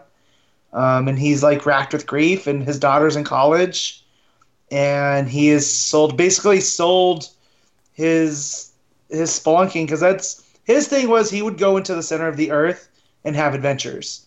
He was like the super spelunker, and he had this mole car that he had developed, which from what I get is kind of like the in the Ninja Turtles cartoon, how they would get to and from the Technodrome. Yeah. Like that drill type of car. It's kind of one of those. So it digs through the earth, and that's where he goes on adventures. See, he sold that technology to another company. I'm thinking Total Recall when you say that. Or Total Recall. Yeah, there you go. So yeah, and it's just basically a day in his life as he goes about his business, and he has his cybernetic eye, and it creeps people out, and it basically acts as his window to the world. And he's kind of sad and lonely because his life is completely different than what he expected it to be. So just for a first issue, it sets all that up. The art by Oming is fantastic because it's got that, pop art kind of style to it with the dark lines and cartoony feel. So, I mean, it's still Young Animal, but it's set in the DCU. Like, they bring up It brings up current events, then? Not current events, but, like, people that you would have heard of. Like, he goes to Doc Magnus, and the Metal Men are there. Right. So, okay. Yeah, so it could be out of continuity, but it is set in a DC universe where there's superheroes and that. That's important. But yeah, so I'm definitely going to keep going with this one. It's right up my alley. And what was cool too is, I don't know if Shade did this because I haven't finished it, but there was like an article at the end about the characters, and in this one it singled out Shade and Cave. Right. So that was pretty fun, kind of developing that world. Almost. I can't remember. I was in such a rush trying to fit in Shade that I just, as soon as I got to the last page, that was it. I'm done. Gotcha. But yeah, I definitely highly recommend it. It's the art and the story really are there. So, and it's not too out there. Like, yeah, there's some out there kind of things, and I'm sure it'll get there once he starts on this journey. But again, it felt like a day in the life of a former hero, and I really like that. Yeah, sounds cool. My cat's causing chaos. He decided to walk behind the keyboard and lie down, but he pushed the keyboard forward, that pushed the mic forward, so hopefully everything's sounding okay. What a jerk. Shockingly it is. Last time the cat did this, that was it. That was gone for minutes. That's true, yeah. It's a complete disaster last time. But, well, that actually brings us to the end of the reviews, which means we get to do some favourite things of the week. First up, of course, is the best panel of the week that we like to do. I am going to go with the 2-page spread from Batman where Batman arrives at Arkham, because it's one of those things where you could put a frame around that and put it on the wall, and it would fit there, You could say that with almost any of the layouts from Jan, because even that Bane one, I felt the same way. Like, there's truth. So yeah, there's truth. Matt, how's one? So I'm gonna go, and mine is super biased, but it's from Trinity, and again, I can't pick the whole issue as much as I want to. Yeah. It's gonna be the Poison Ivy reveal, just because she's like one of my favorite villains, and it's Manapul drawing her, and it looked great. So, yeah. Cool. If I look distracted, I'm just trying to make sure the cat doesn't damage That's everything. The recording. Mess everything up. Yeah, he's pushing the keyboard. The keyboard's actually sliding up the back leg of the mic stand now. It's all a bit of a hodgepodge on my desk at the moment. That's your fault. Yes, you. Look at me sniffing my scissors. I could stab you with these, cat. Anyway, Good Lord, Pete. That got dark quick. I'm not going to do it.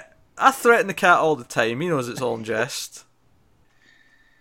I always threaten to eat him when I'm hungry as well. Could be tasty. There's a joke in there, but I'm not going to make it. Dear. Cat, stop moving. Connor, your pick. Right. So mine is also from Trinity. It's when they first go back and they're in the barn, and young Clark punches Superman because he just immediately leaps in to defend his dad. Okay. Yeah. That's Love a good it. one, too. Yeah, that's good. I'm going to throw in a new category here that we've not done before. Oh, no, new. Please tell me it's best cover. It's not. Oh, we can do that as well. I actually kind of like that idea. I was just going to say we should start doing best art. I thought it was. It just occurred to me as we were talking about the arts earlier. Oh no! Like, Don't make us pick. You I was know like, me and Matt wait a can't minute. actually pick this week. No, I could pick easy. It's Manipul. Manipul's my favorite artist. So, like... I might. I don't think Janin will always beat Manipul, but I think this week I was more impressed with Janin. Maybe it's because we've not had him yet, and this was the first. Oh, we had the Rebirth issue, but that was ages ago now. Like. But you know, I was like, I'm going with Janin. I think Janin on Batman issue was it 9? Yeah. I'm losing track of the numbers. We're getting up there now. Yeah. I'm gonna go with Trinity for like the Manipul. All right. Although It just hits me more. what will be more interesting though, because we all picked the same thing, same book that our panels came from. What will be more interesting is if we pick different things some weeks. Yeah? I can see that happening because Yeah. sometimes I think there's a particularly great panel, but Yeah. there's Well, other overall. Well, you start throwing Gleason and Janin and Manipul and my brain just gonna short circuit. Well, of Yeah. course, best panel's not just about the art in the panel though. It's about the the context. the of moment. Well, that's Yeah. what I'm saying. Like Manipul could have the best art, but Gleason could have the best panel. Yeah, You know what I mean? That's absolutely. gonna make my brain go, yeah. I love how he's using the artist from the 2 Superman books that he loves so much. All right, so let's get on to best books of the week, and this, of course, we like to do top 5s because you know what, I like to make people make lists. It's my thing. It's what I do. It is. That is definitely his thing. It is definitely my thing. So I am going to. I think I'll jump in first. I am actually going to put Trinity at number 1. Mm-hmm. I didn't last time. Last time I actually picked Superman because I thought that issue of Superman was particularly special that week. But I'm going to go with Trinity issue 2 at number 1. I'm going to put Batman at issue 2, which you know is monumental because that's the first time I think I've ranked Batman higher than Superman. But I think Batman had a particularly great issue this week, fantastic art as we've said, and Superman had a great fun issue, but it wasn't like, you know, it wasn't the one that hit me in the feels. It wasn't like the issue at the fair or the issues where he's teaching John something and there's like a good father-son moment. You know, it wasn't like that.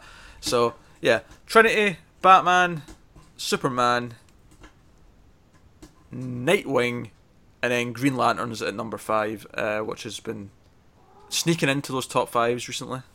Yeah. So, Connor, your top 5.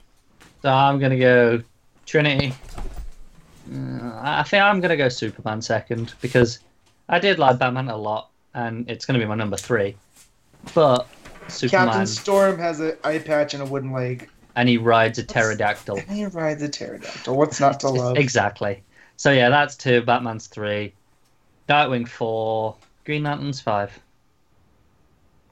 Cool. Matt. So we're gonna make it a clean sweep of Trinity 1, and then I'll put Superman. So Superman and Batman are kind of tied because I both love them for different reasons. Like the art in Batman. Matt, just make it special and put Batman higher because it'll mean Oh, something. I'm not. No, you want Just- me to do that? Had just you make- said just the opposite, do it. I would have done the opposite. So I'll put. You've We already, just talked. you've already, Man riding a pterodactyl. you've already knocked off Superman from number 1, which is monumental enough. Make it truly special. Go on, put Batman higher than Superman. Superman's gonna be number 2 because you got a guy riding a pterodactyl, like, and Crypto right along the side. You're And such the a Batman's a close. 5-year-old. That... Wow, that's got up because you called me a 3-year-old last time, so I'm maturing. And then Batman, for all the other reasons, and then I'm gonna go with Green Lanterns, and then as a surprise, Cave Carson as Cybernetic Eye All right. as Okay. 5. Yeah, Cool. it's Which, if you would have told me I was going to have a Young Animal book in my top 5, I would have called you crazy. But that's how much I like this one. Cool. All right. And of course, worst books of the week. I suppose it's kind of fairly obvious. I will obviously go with Justice League. But I guess Matt's going with Aquaman. That makes sense. Yeah. Connor, you're going with. I'm going with Justice League. Yeah. I got a question though, just because sometimes we ignore the Connor's Corner and stuff. If it's the books that we all read, what do we do then? Because that rules out Aquaman and Justice League. All right, Raven then, I guess. Okay. I'm going to go Green Arrow. Yeah, Green Arrow, yeah. Well, I feel like they're kind of even, actually, if I sort of weigh them up, but... Uh-huh. Yeah. I expect more out of Green Arrow, so that's why it's going to take it from me. True. So, yeah, because I was thinking the same thing, Green Arrow at the bottom of those bunch. Yeah. I just, Green Arrow, as it stands right now, is in my undroppable kind of list. Like, I'm going to keep reading it just because... Because you might have a cyborg bear. But hey, 3 months ago, we would have maybe all said Green Lanterns to that question, so, you know... That's Things true. have changed, yeah. There you go. Things sometimes improve. So what that leaves me with now is to tell you what is coming next week. The 4th and final Wednesday of October has the following. It has a new miniseries starting. We have The Vigilante Southland issue 1. I'm excited for this. Yeah, of 6. We also have the Wonder Woman 75th anniversary special, which is obviously just a one-shot. So that's coming next week. And I assume we're all reading that. Can't see any reason why not. The I can't remember who's attached to it, but... Yeah. Well, you got Azzarello, Chang, Raphael, Albuquerque. Okay, I'm in. Yeah. Simone, Adam It's an anthology, and it'd be kind of weird if we didn't. I mean, we're a DC Comics podcast, and they're celebrating... Oh, that's true. So, that's coming... Just quickly, while we're on Wonder Woman there, did you guys see the UN thing? I did, yeah. Pretty cool. I thought that was really cool. Go on, explain it. So she got they nominated Wonder Woman as a UN ambassador for was it for ambassador for women or was it ambassador for goodwill? I can't remember which one. I heard it was a UN ambassador, but it's, they have specific titles. I never heard the specific one. No. Right. I've seen a lot of people going. Typically going, oh, but she's not a real thing, not a real person. How are they making her an ambassador? Get over it. Sure. It is worth mentioning because the issue's out next week, but I actually think the date, Wonder Woman Day, was, I believe, yesterday at the time of recording. Yeah. So yeah, happy 75th to Wonder Woman. Yeah. Linda Carter and Gal Gadot were there, so that was cool. Yeah. So, no, that's cool. And Wonder Woman's a great book right now, so, you know, timing's all nice. She's got a movie coming out soon, which oddly synced up nicely for them. Oh, jeez, imagine if this was a year ago.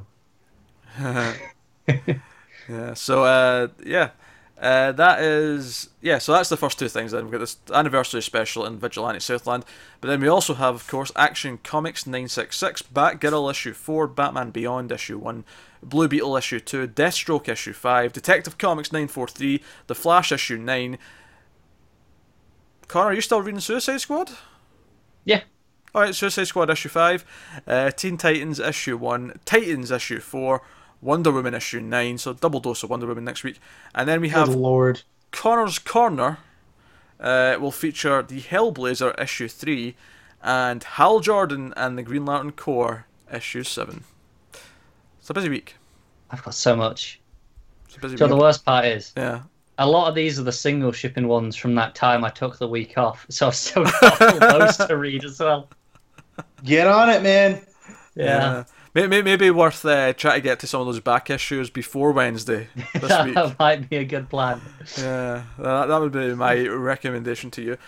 Alright, one quick thing. We did forget to talk about something in Batman, and it's kind of stupid for us not to talk about it. So yeah, especially for me. Yeah, one of the people in the cell was drawing a Legion symbol on the glass. Matt, take it away. It was the girl from the Rebirth issue that got arrested and was being booked, and they put the Legion ring in the evidence bag. Yeah. And she made a hot breath onto the glass and drew the Legion symbol.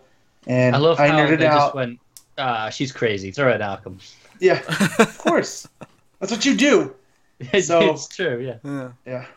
But anyways, another rebirth plot that popped up, and we missed it because Janen's art is so distractingly good. So, and there was just so much else going on.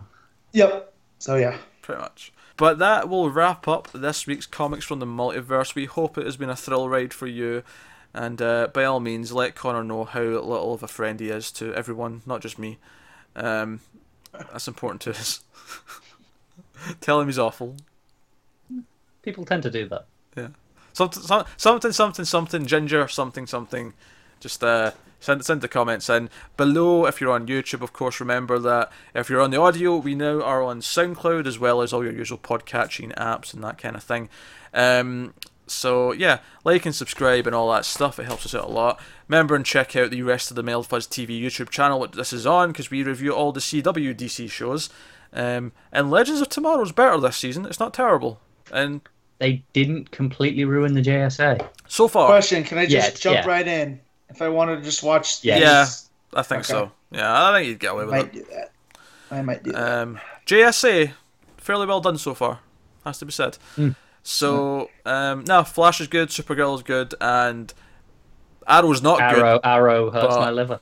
But you get to see Connor get drunk for it, so, there's that. So yeah, check out those things, and of course we do Agents of S.H.I.E.L.D. as well, if you occasionally cross the line to a Marvel. And yeah, so check all that stuff out. We've got the movie channel as well, and all the other stuff we do. So, thank you very much. We'll see you next time. Keep reading comic books, and always remember, never get lost in the Speed Force. Long live the Legion.